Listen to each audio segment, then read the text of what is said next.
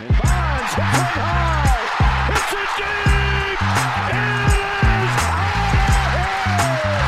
Here comes the hook. Got him. 20 strikeouts. He ties the major league record. Freeze hits it in the air to center. We will see you tomorrow night. The impossible has happened. Goal! Big fly, Ohtani-san! Towards the corner. It's back. It's gone. Welcome to Slam Diego. Starting a new week, it's what the lone survivors in minor league baseball is AAA now. So yesterday was the final day of AA. Obviously, Major League Baseball has about two and a half more weeks ahead of it, but we're in the home stretch. Postseason races are fully here, and we're kind of tying a bow on the minor league season as a whole. Baseball is like nearing its end, yet we're gearing up for the postseason, which is kind of the best time of the year, right? Yeah, it's bittersweet, especially for guys like us. I mean, I'm sure you've had a long season. I know you love what you do, but anytime you're broadcasting so many times, so many hours a week, there's definitely that time like, oh, it'll be nice to have a little bit more free time. On my end, I can't relate to having to get to the ballpark every day, but just keeping up with everything on the minor league side can be a little bit exhausting. So I am excited, but I know 5 days in, I'm going to be like, I wish I could check the box scores. So I am very excited for the Arizona Fall League, which we'll touch on a little bit in this episode, just about how many elite prospects are going to be there. And then for our more in-depth breakdown on the Arizona Fall League prospects out there, you can listen to the call up. But I'm excited for the focus that kind of baseball transitions to now, because baseball has so much going on at all times, right? You have 30 teams, of course, but games every day, essentially, all over. And then you got minor league games all the time, all over, so many levels. But then all of a sudden you get to this time of year where minor league's over, all of the bad baseball teams eliminated. And then you just focus in on a handful, a little bit more with the expanded playoffs, but still a handful of baseball's best teams. And all eyes are on, those teams. And it's really fun to concentrate it and have this final stretch here, which I think is going to be one of the more entertaining postseasons because of the new rules, because of the parity in baseball. I know we have our top heavy teams, but overall there's a lot of really talented ball clubs. I think it's going to be a really fun home stretch. By the way, Just Baseball Show, Jack. Monday, September. They knew that already, though, I think, unless they just play roulette and click play on random podcasts. Yeah, and I know that's what normal people do, right? That's what I do. I just kind of like type in 3 letters and I say, you know what? Play it. See, I think if you do that, though, there's like a 90% chance you just get like an unsolved mysteries like crime podcast. Because I have a feeling that's 90% of podcasts are like crime podcasts. The other 10% are guys trying to talk sports with their friends and turn it. Actually, no, I'm leaving out the health fitness people that just tell you what you're doing wrong in your life and like how you can make it better. And all you have to do is just eat salad every day and drink water. So my health and fitness tips actually come at the gas station when I'm filling up, Better Together with Maria Menounos. That is on every gas station. I live in New York.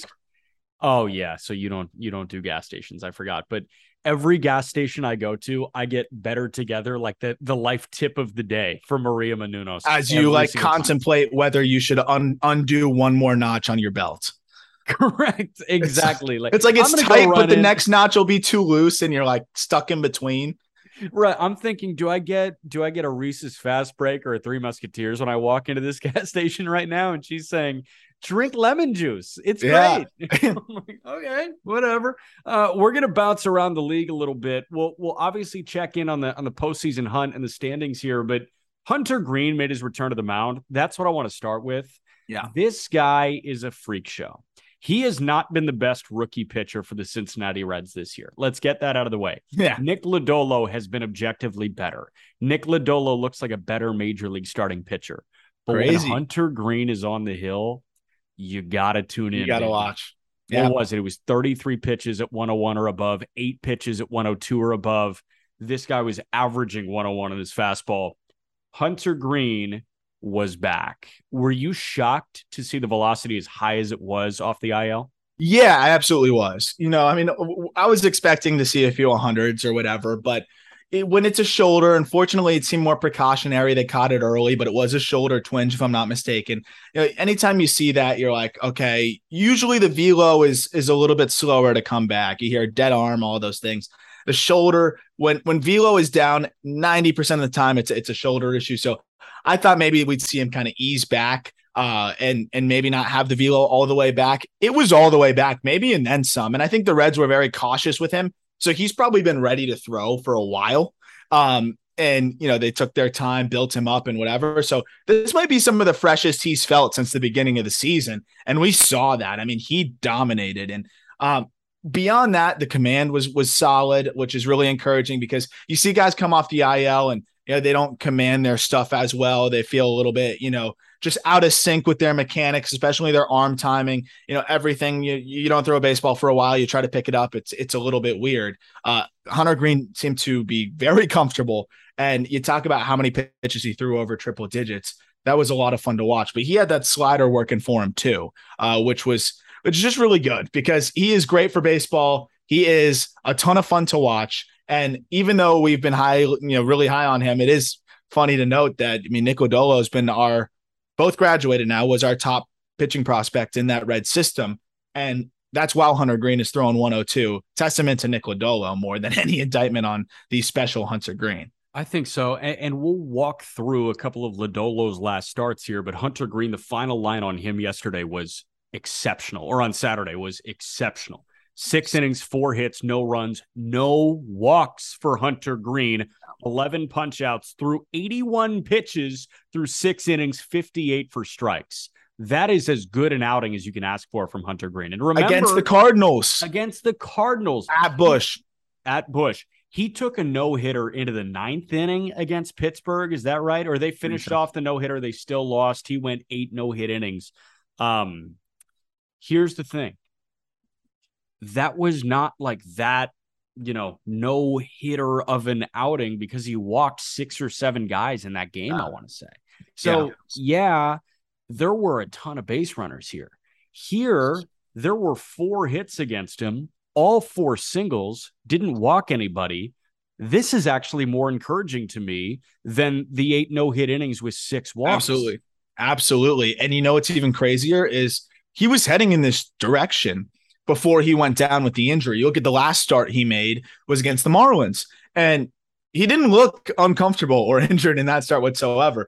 He went 6 innings of 1-hit ball, struck out 8, walked nobody. If you even go larger to his last 12 starts, which he hit the IL after his August 1st outing, but you go all the way back to June 1st. This was a direction that Greene was heading in. So I assume just the mechanics, he cleaned it up. He was able to find something that works for him. And even with the injury in between, he's been able to keep that momentum going. Over his last dozen starts, Jack, he's only walked about 2.3 batters per 9. Yeah. I mean, if he's there while striking out 11.5 per 9, he's in business. And an all-star. It looks like Hunter Greene's figuring it out on the command side as well. That's going to be a problem for hitters. And the 1-2 punch of Lodolo and Greene has a chance to be one of the most exciting 1-2 punches in baseball on the pitching side. Who the hell would have thought we're talking about the Cincinnati Reds and we're leading with the Cincinnati Reds on September 19th? Can't believe we're doing it, but real quick to wrap on the Reds, that is a start for Hunter Greene, 6 innings, 11 punch outs, no walks. Last time Nick Lodolo was out on the mound, 6 1/3, 11 punch outs, no walks. Yes, 6 hits, yes, 3 earned runs. But if Lodolo's striking dudes out and creating this much contact on the ground, he gets so many ground balls. He's an ace. Yeah, I think he is. I think he is. I think there's going to be a little bit of inconsistency in the early going to be like that bona fide ace, but he's going to continue to show more and more flashes, I think, and more consistency. And soon we will be considering him a surefire ace, but he's a frontline guy already. We've seen it. I think he struck out more than 30 guys over his last 3 starts combined. I mean, this is a special lefty who's continuing to kind of figure out how to make his stuff work for him as well. Those two are going to be a blast. I'm interested to see how they piece together the rest of the rotation because Graham Ashcraft looked really good for them before he went down with an injury. Could be a very solid middle of the rotation starter for them. Of course, Luis Castillo departs. Of course, Tyler Mahle departs, but they got hauls for both of those guys, have their pitching prospects coming up and making an impact. I'm excited to conceptualize this rotation a little bit as we move forward, because I think you've got your 3 spots figured out for the most part, especially the 1-2 punch at the top with Lodolo and Greene. I think you can feel good about Ashcraft fitting in there as your number 3 for now. Eventually, probably number 4 if you add a veteran. Go add a veteran in there. Now you've got a solid 4 starters that you can rely on. And I'm interested to see how they kind of fill the rest of this out, because they've got prospects like Abbott. Chase Petty, I think, is going to get up closer or quicker than people think. It's going to fill out, but I want to see them go get one vet, and all of a sudden, this is a sneaky good rotation. I say sign a Wade Miley, Mike Minor type again, where you just sign a random generic veteran to be the 4 and have Abbott and Brandon Williamson fight to the death for the 5 spot in the rotation out of spring. Absolutely. I'm in on that. And both of those guys, Abbott and Williamson, have way more upside than a 5. So this could be a very fun rotation. Good for baseball when one of the worst teams in a specific division is trending towards being good soon. We've talked about the offense, and we'll talk about it a lot in the offseason of what that offense can look like. Reds are heading in the right direction. The Central should get better before it gets worse. We know the Cardinals are going to be good for a while as well, and the Brewers are never bad. Yeah. Let's burn some sage real quick. Let's clear the room of Reds baseball and talk about some winners. Just rapid fire. Does this team win the division? Yes or no? We'll go through the 3 wildcard teams in each league as it stands right now. Are those the 3 wildcard teams? Yes or no? AL East, the Yankees. Do they win the division? Yes or no? Yes. Okay. Toronto 4.5 back, Tampa 6 back. I'm with you. Yankees win. AL Central, Cleveland 4.5 ahead of the White Sox, who are 3.5 ahead of Minnesota. So Minnesota 7 back at Cleveland, White Sox 4.5 back at Cleveland. Do the Guardians win the division? Yes or no? Yeah. Houston, yes. Done. NL East, do the Mets win the division? Yes or no? They're a game ahead of Atlanta. No. I'm with you. I think the Braves do it. It's going to come down to their head-to-head games, and I just like the Braves against them head-to-head. I just have all year. St. Louis, yes. Yeah. The Dodgers, absolutely. Absolutely. 3 wild card teams in the American League. Toronto in the top spot. Tampa, a half game ahead of Seattle for that 2 spot. Baltimore 5 back of Seattle for that final spot. Toronto, Tampa, Seattle. Are those the 3 American League wildcard teams? Yes or no? And in that order, yes or no? Yes, and I think Seattle overtakes Tampa for that 2nd spot. Both teams have not looked great over the last week and a half, but I think Seattle's just built for a bit more. But although Glasnow, I think, is working back, right? Glasnow working back. That is an interesting wrinkle in this. I saw some brief clips of him looking nasty in Durham. I saw him top 99. Yeah, that's a big factor here. And Eugenio Suarez hits the IL. It doesn't seem like he's going to be out for long. It's a finger thing. But he's been good defensively this year. Obviously, the bat's been really good over the second half. Conventional thinking tells me like Rays have the momentum going for them in that regard, but I just think Seattle's a better baseball team. Still a lot of games to go, relatively speaking. I think Seattle takes care of business. Soft schedule. They also have games coming up against, like Angels, Rangers, whatever. I think they're going to be able to take that 2nd spot. Yeah, 2 fingers that we got to get to in a moment. But first, the NL wild card. Atlanta 10.5 clear of the 2nd spot, which is Philly. San Diego is a half game back for that final spot. Milwaukee is a game and a half back of the final wild card spot. We both said we think Atlanta wins the division. So the Mets as the top wild card team. Does it finish the Mets, Philly, San Diego? Yes or no? Mets, Philly, San Diego. Dude, I'm nervous that Milwaukee can steal that 3rd spot. Yep. San Diego somehow is 6-4 in their last 10.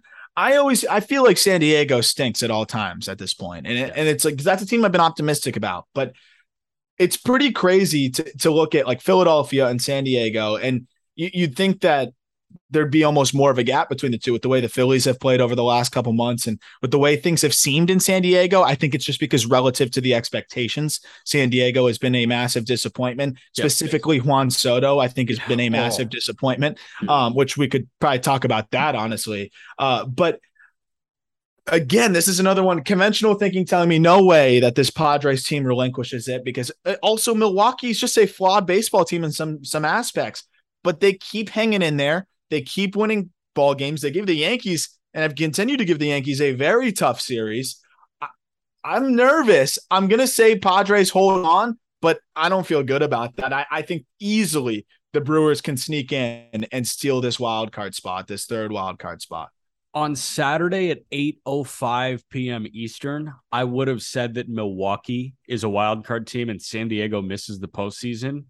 And seeing Joe Musgrove bounce back the way he did on Saturday against Zach Gallen in Arizona, I figured if San Diego lost that game and Milwaukee was a half game within the final wild card spot, I was going to say, you know what? The Brewers have all sorts of momentum here, and Joe Musgrove is still a shell of himself. Yeah. He bounced out of that beautifully. He twirled a gem.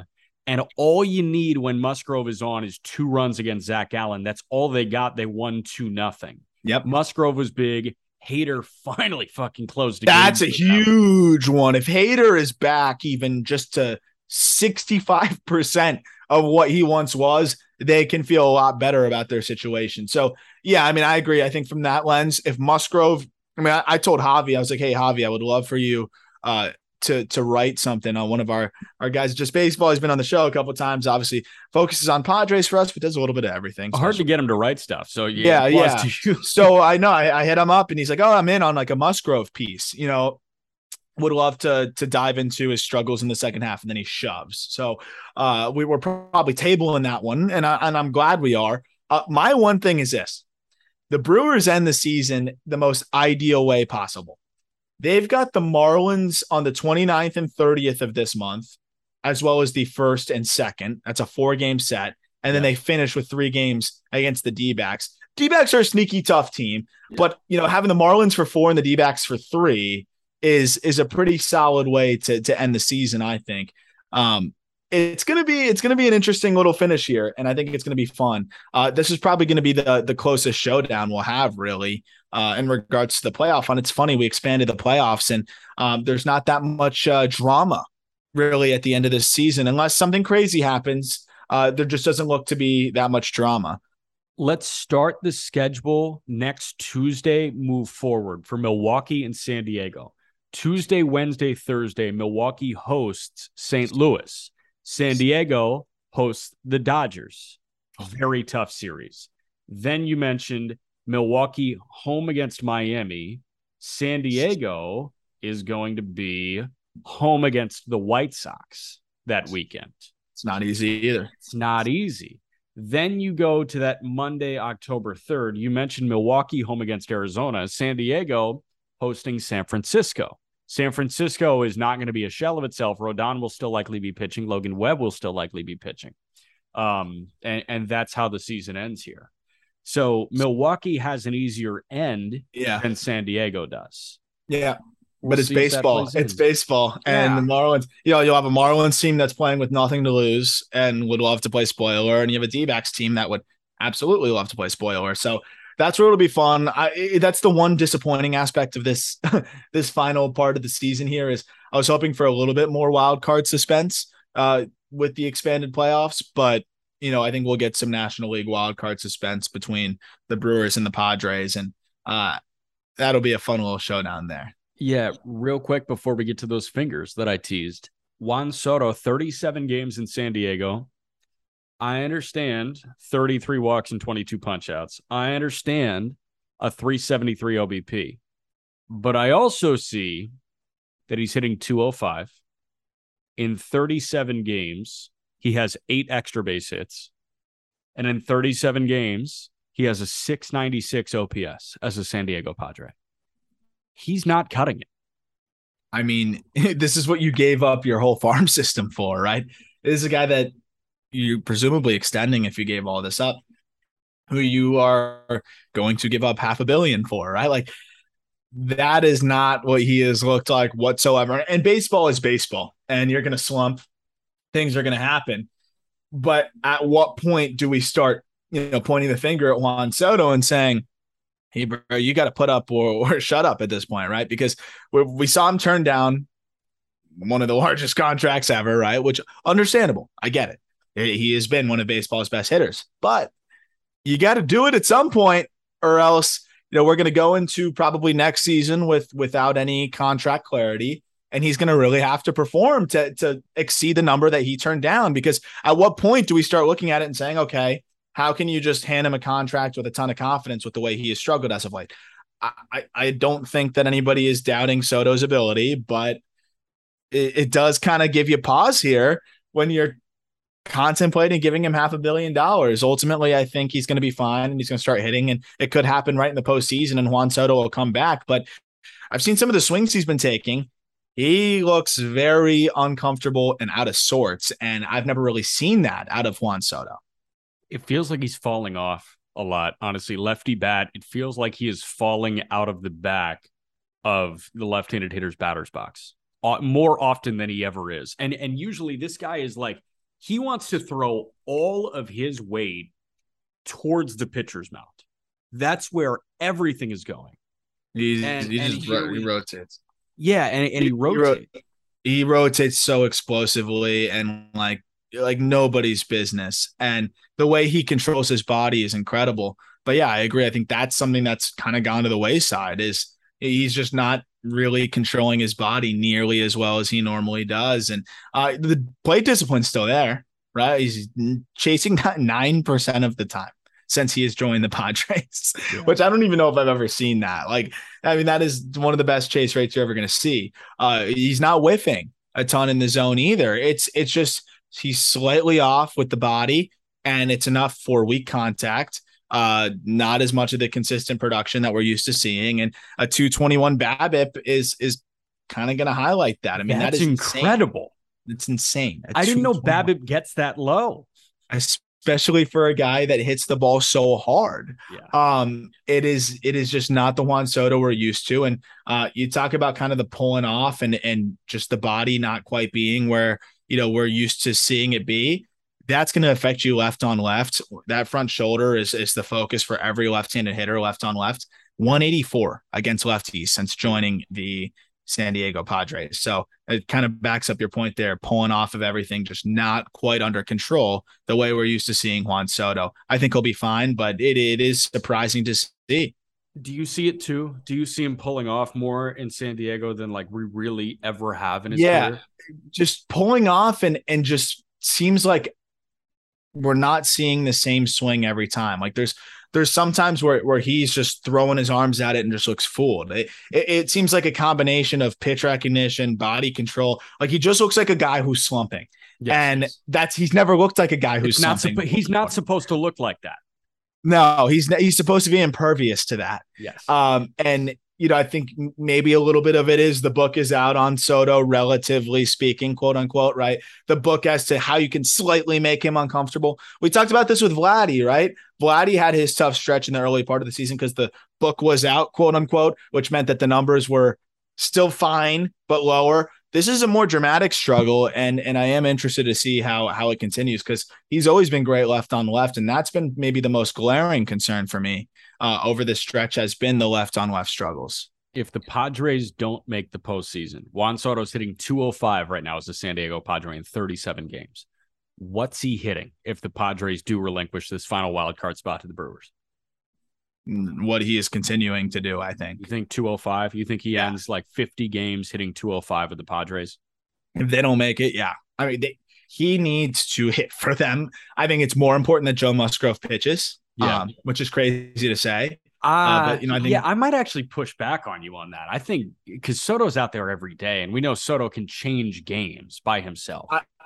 I agree. It's just the pitching is so concerning for me at points. I mean, Sean Manaea looks horrible. I'm always nervous about what he's been great, but what Darvish are you going to get? What Blake Snell are you going to get? Clevenger looks terrible. Clevenger stinks. So I'm like, okay, at least you can lean on Joe Musgrove being that guy for you every fifth day. They've seemed to weather the storm with Juan Soto's struggles for somehow. Other guys have picked him up here and there. In the postseason, another story. But I think to get to the playoffs, I do want to see a few more quality starts. But I agree, because you only have two more Joe Musgrove starts, or three, and you've got and you've got Juan Soto playing every day. So that is the question. My problem is if Musgrove is pitching the way he's pitched over the last, month, besides the last start he made, those are guaranteed losses, 3 guaranteed losses. Yeah. So that's the difference. He can make or break you a little bit more, but no, they need Soto to step it up. And it's pretty crazy that we're even having this conversation. That was kind of just like they added Soto. Let's hope that everybody else does what they need to do. Yep. 100%. We'll get to the fingers. Do you have your product with you? I think I used it. You used your product? Yeah, I used it. You have a package of the product? I do. I haven't used the blue raspberry one yet. Okay. So I still have the blue raspberry one. We're going to take a moment to tell you about Diet Smoke. Diet Smoke is the solution to avoid those, quote, oh shit, I'm way too high moments. Diet Smoke makes Delta 8 THC, Delta 9 THC, and CBD products that are perfectly balanced. They're gummies, drinks, and vapes. They're not only delicious, they are guaranteed to give you that beautiful buzz you've been looking for without melting you into the couch. They extract their THC and CBD from American-grown hemp, meaning they can ship directly to your door. No prescription, no sketchy weed dealer, no need to even leave the house. Diet Smoke just released a bunch of new products and flavors, so no matter what type of mood you're in, they've got you covered. So if you're ready to get that perfect high, head over to dietsmoke.com and use code JUSTBASEBALL. One word, Just Baseball, for 15% off your entire purchase. Must be 21 and older to order. Blue Raz. I was just reading, some of the stuff on the back. Lab tested, USA made, time release. It's got time release situation going on, and fat free, which we know that's huge. Fat free is so important. Fat free is so huge. They even have like a little QR code on the back where you can like scan for the lab results. So they're new school. They're transparent. I'm in. I'm absolutely in. Recommended use. Start with 1 gummy. Adjust your serving size as needed after ample time, up to 2 hours. Man, I am a sucker for transparent and new school. Yeah, there we go, right? No, I thought you're a sucker for old school. Old school baseball thinking. Yes. New school Delta 8. Yes. So I prefer if guys just slap it the other way. Joey Gallo, I mean, come on, dude. Stop hitting homers. Hit singles the other way, and you can hit 400, man. Yeah, I agree. But it's that blue easy. Raz Delta 8, sign me up, man. I'm in. Let's talk fingers. Ozzie Albies fractured right pinky finger. So right after he comes off the 60-day, he is back on the 10-day. He played 1 game or 2. I saw he was the 8-hitting second baseman for Atlanta on Saturday night. Which is like what he is. So well, first of all, it stinks for Ozzie Albies. Before I rip him as a baseball. Hold on. Yeah, 2 silver sluggers. He's not an 8-hitting second baseman. On that team, he is. On that team, he absolutely is. That's what I meant. On that team, he is. But also, I think it's a testament to where second base was and where it's going to be. Sucks for Ozzie Albies. I really feel for him. Works hard to get back. Finally gets back and then goes down with that injury. Fortunately, it's just a pinky situation, so he should be back for the postseason. But to answer your question, Jack, it was a game and a half before he went down. And he did have a hit finally in both of those games. So it sucks because I know the Braves were happy to get him back. I know he's a big part of that clubhouse. And yeah, I mean, he can hit for power, especially from the right side. And I wouldn't say it's a big blow for them in terms of their team. They're the best team in baseball, basically, without him, besides the Dodgers.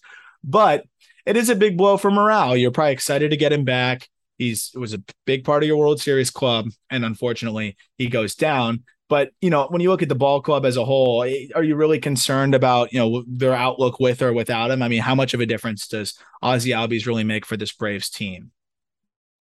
I'm not sure. I'm pulling up their record since June 14th because I'm very curious about it. His last game before the injury was June 13th.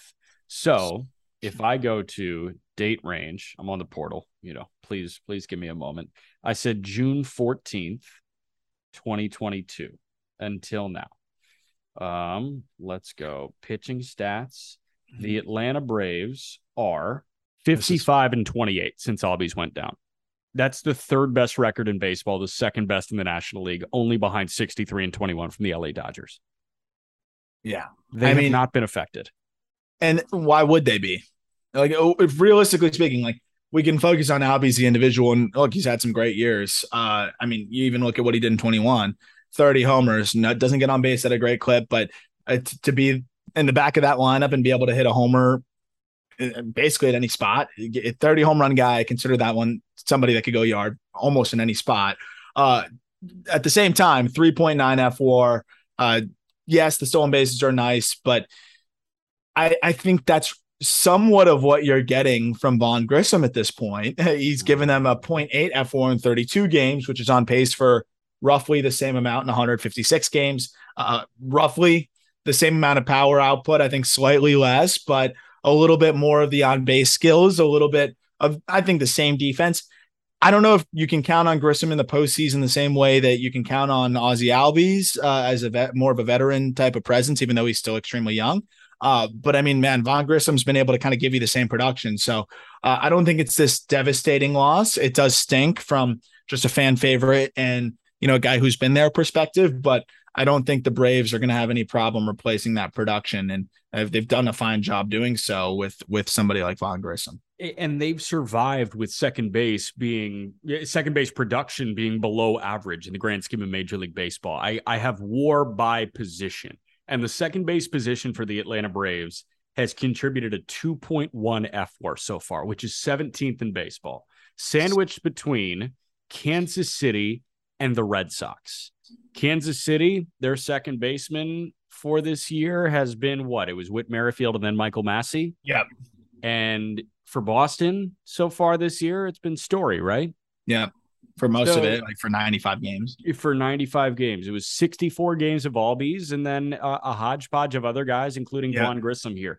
2.1 FWAR. By the way, best FWAR among second base positions in baseball. Who is it? What team gets the most FWAR out of the second base position? It's going to be like the freaking Marlins. It's going to be the freaking Marlins, man. I knew it. That's kind of crazy. A tenth of a win ahead of St. Louis and Tommy Edman. You know why, right? Jazz. Plus. Birdie. Yep. Stolen Jazz bases. plus Birdie equals actually a really good season. Jazz plus Birdie equals an MVP. Yeah, two guys that played parts of a season this year. But, I mean, Jazz still leads the Marlins in like every offensive category. And John Birdie in his 90 games has led the Marlins in a lot of offensive categories as well. So that is very funny and very telling for the Fish. One thing I want to mention on the Grissom side of things, defense has hurt him a little bit.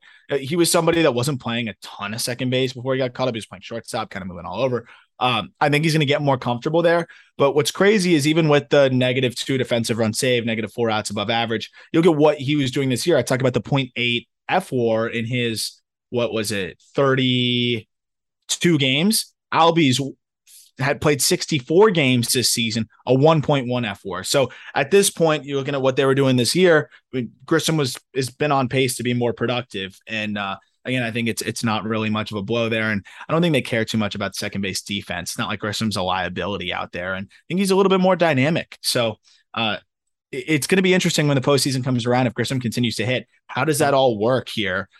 No brainer. If you're facing a lefty, Albies is in the freaking lineup. Look at his splits. We've talked about that. But if you're facing a tough right-handed pitcher, I might want Grissom in there instead. I don't know. Is that crazy to say?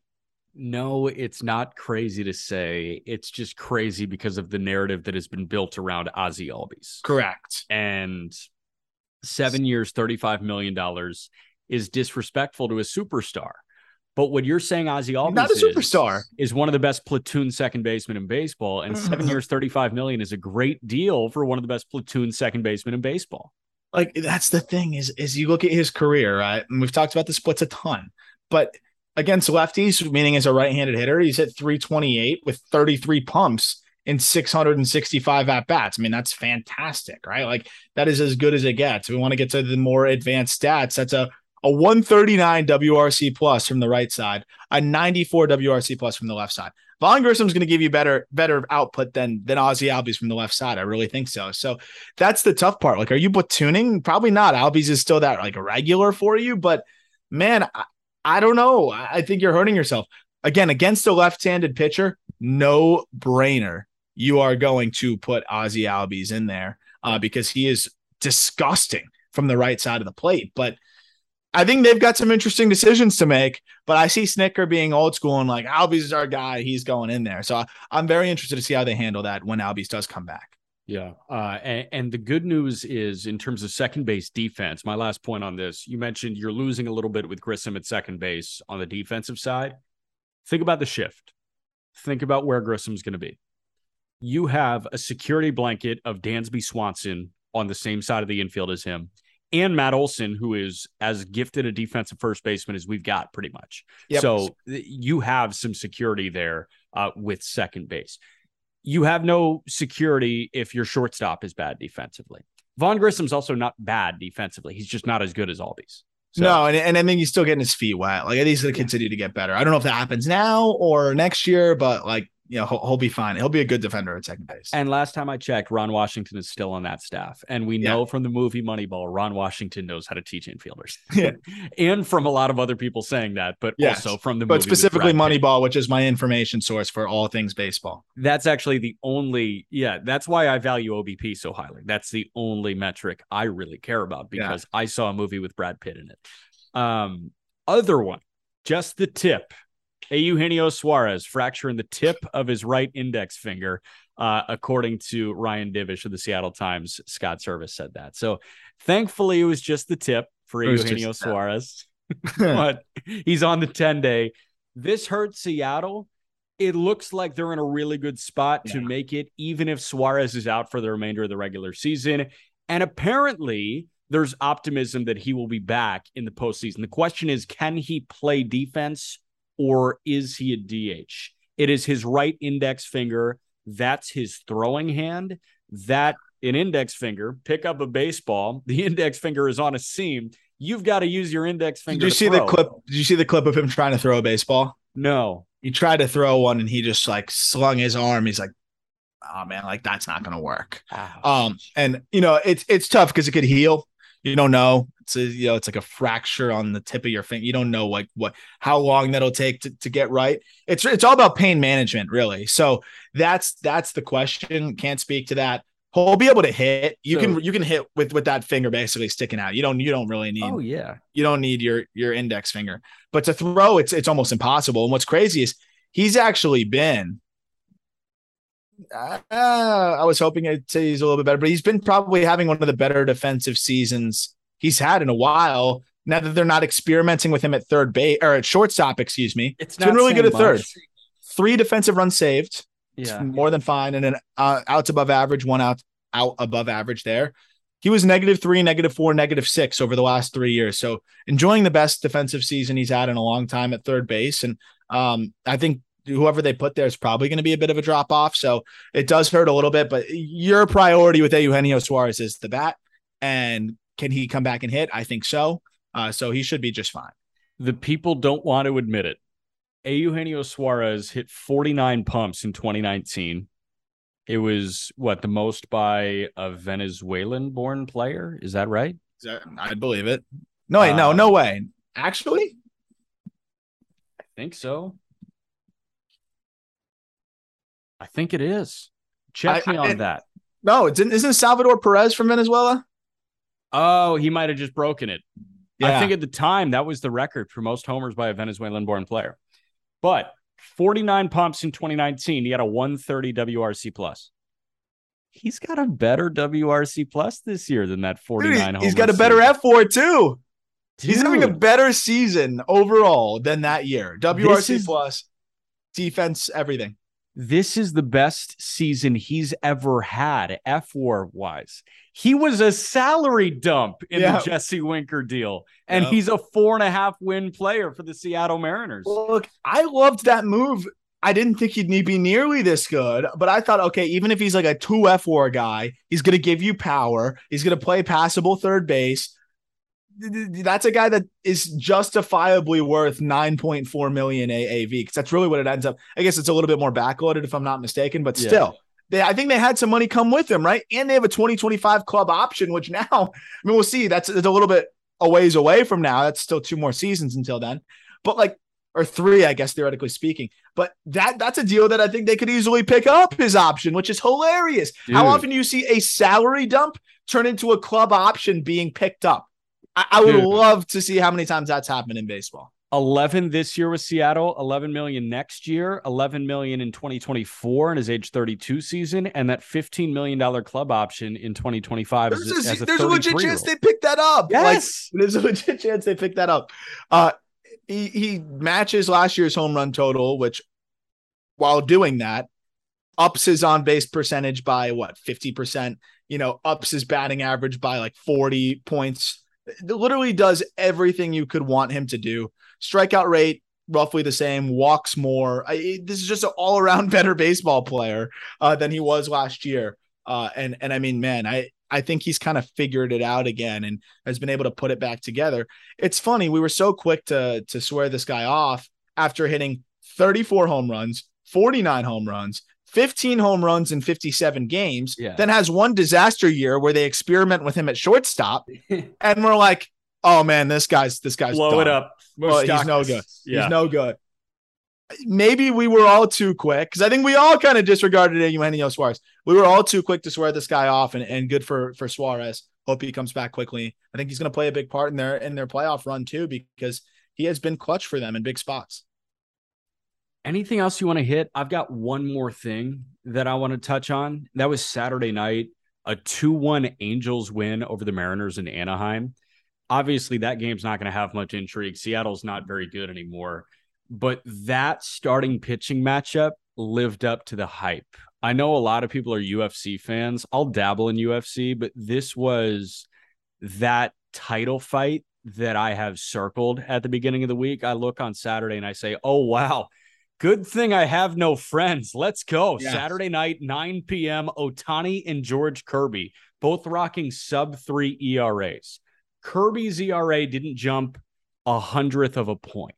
George Kirby, 6 innings, a 2-run ball, struck out 8, walked 1. So Rome has fallen because George Kirby walked a guy. His ERA stays at 2.98. Shohei Ohtani, 7 innings, 3 hits, no runs, 8 strikeouts, 1 walk. ERA drops to 2.43. That was a fun game to watch. It's funny. I had that game circled, was really excited to watch it, and then just got sucked into the miserable game that was the Miami Hurricanes football game. And the U is not back. Shocker. The U is not back. But wish I watched that game instead.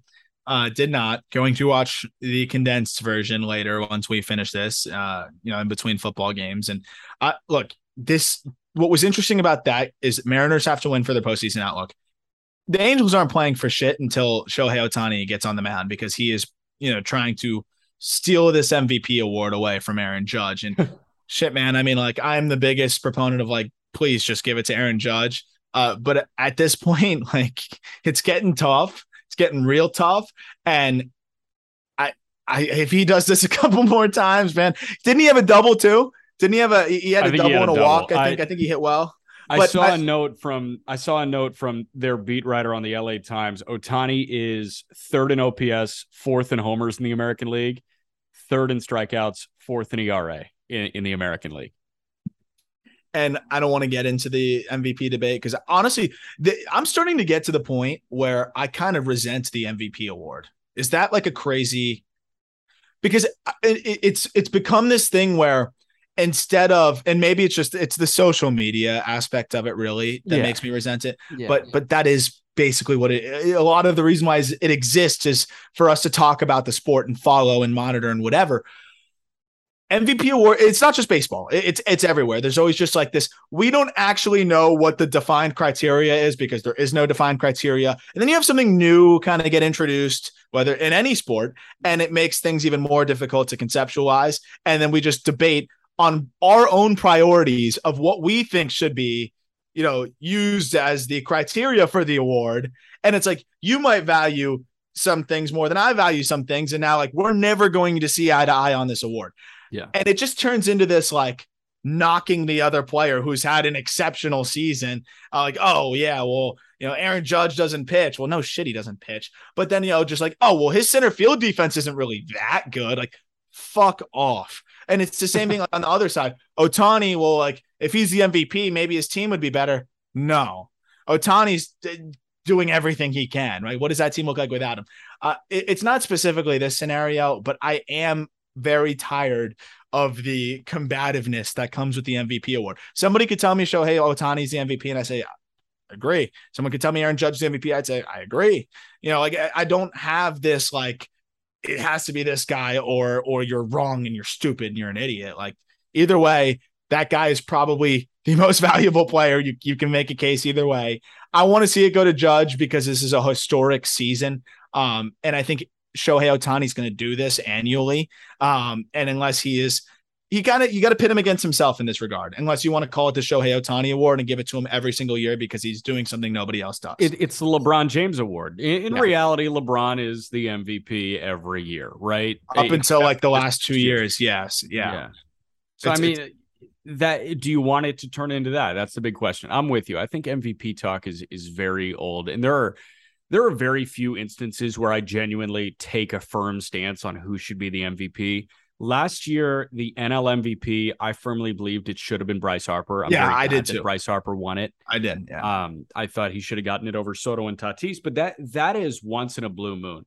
The true moment that I kind of pulled my emotional energy out of MVP discussions was, you remember that last year with Indy that Peyton Manning was hurt. He was out for the year and the Colts were 2-14 or 1-15. Yeah. The neck. Curtis Painter and Dan Orlovsky were splitting time as the quarterback of the Colts. Peyton Manning got MVP votes, I think. There was conversation about Peyton Manning getting MVP votes because if Manning was healthy, they would have been a Super Bowl contender. But now they're 2-14. So who's really the most valuable guy here? Fuck off. Yeah. I don't care. And that's always the conventional thought, like exercise that everyone always loves to use is like, remove this player from the team. And then what would the team look like? We don't know. You can't actually do that. It's not possible. That's honestly why I kind of like the verbiage behind the college awards, like the Naismith and the Wooden Award in basketball and the Heisman in football. It goes to the most outstanding player, correct, not the most valuable player. Correct. Conceptualizing value is impossible. That's why F-War is great, but we have multiple wars. If it was that easy to conceptualize a player's value, we'd have one war and it would be indisputable. And that would yes, that could be a war problem. But the larger point is we haven't figured out how to conceptualize what the most valuable player is. And I think it's become more of this. We are trying to almost be able to put a specific bucket of like, oh, this guy checks this, and this, have a system in place. He's the MVP. I think sometimes you got to follow the narrative. And the narrative this year is that Aaron Judge in a contract year is having one of the most incredible seasons we've ever seen really in the modern era, steroids aside too, especially but even including steroids, what he's doing in the batting average on base department while playing center field. Like that's the coolest part. But at the end of the day, if you want to give it to the alien, I'm cool with that too. So that's my one issue. It's the same thing with Gold Gloves. Don't really care about them. They're fun to talk about. They're fun to, when you look back at a guy's career, he won 10 of them, definitely is a testament to being one of the best in the sport for 10 years at something. But if they it doesn't make or break anything for me year to year. But we could do a whole podcast on that. And I'm sure we'll spend plenty of time in the off season when these awards come out. But no, that's it for me for the most part. I think there was one other quick thing I wanted to mention. I mean, I know Michael Kopech. Rapid fire debuts, actually. Matt Wallner with Minnesota, Jordan Diaz with Oakland. Like both of those guys, Diaz is a high batting average. He's slugging a little bit less than I think we were anticipating he would slug this year. But, that's kind of a fun guy to watch for Oakland. Absolutely. Wallner strikes out 1 billion times, hits 1 billion nukes, and will walk a decent bit. Yeah, it's funny. Outcome king. Yeah, Wallner's a 3 true outcome king, massive power, but I actually think you look at him, there's a little bit more hope that he can hit a bit more than, some of the other guys with that profile. So I like Wallner. I think he could be a big league piece for them. And I'm very interested to see how he fits in, whether they look to, trade him. What about Kirilloff? What about Larnach? They have their guys also that are in the big league fold. What are they going to do with Kepler? Wallner's performance over the next, and I know you don't want to draw too much of a conclusion from 2 weeks, but I mean, if he looks really comfortable, that's got to give you a little bit of pause as the Twins and figure out exactly what you're going to do here. Dre Jameson was fantastic in his debut. Fastball was silly. And I mean, there's a lot of opportunity here to see some other youngsters. O'Neal Cruz starting to settle in, which we've talked about. Yeah. I'm excited for this last week or so. And then Arizona Fall League real quick, just tons and tons of top 100 prospects, tons and tons of very talented guys that are either very close to big league ready, that this is kind of their last look before potentially breaking camp next year, or guys that, I think missed some time, that are elite prospects that are trying to make up for lost time, like a Henry Davis, number 1 overall pick, in 2021's draft that missed most of the season. Nick Gonzalez, same thing, 2020 top 6 pick. So very fun, very, very, very fun rosters out there. We're going to break down all of those rosters on the call up either later today or tomorrow for those listening. Definitely check that out. I'm going to be out there in the Fall League. You might be joining me, doing a lot of interviews, doing a lot of stuff out there. So we'll have all the Fall League coverage, but breaking down all of the prospects and everything you need to know. I think it's going to be really fun, and it'll be a good way to have your baseball fix while baseball is done during the Arizona Fall League with some of the best prospects in baseball out there. 100%. And again, we will be supplying you coverage. Arm will be out there. I'm hoping to get out there with you. MLB Network, when they do show Fall League games, tune in. It's going to be a really good baseball. Fun. It's really fun. It's really fun. It really is. Really fun. Yeah. Blueprint to your deposit match on Prize Picks in the episode description. Get your merch. I just ordered some more merch. Again, Diet Smoke. That link is in the episode description. Max Scherzer and Corbin Burns in Milwaukee tonight, 7:45, first pitch. That'll be awesome. So enjoy that ball game. And Peter and I will talk to you tomorrow.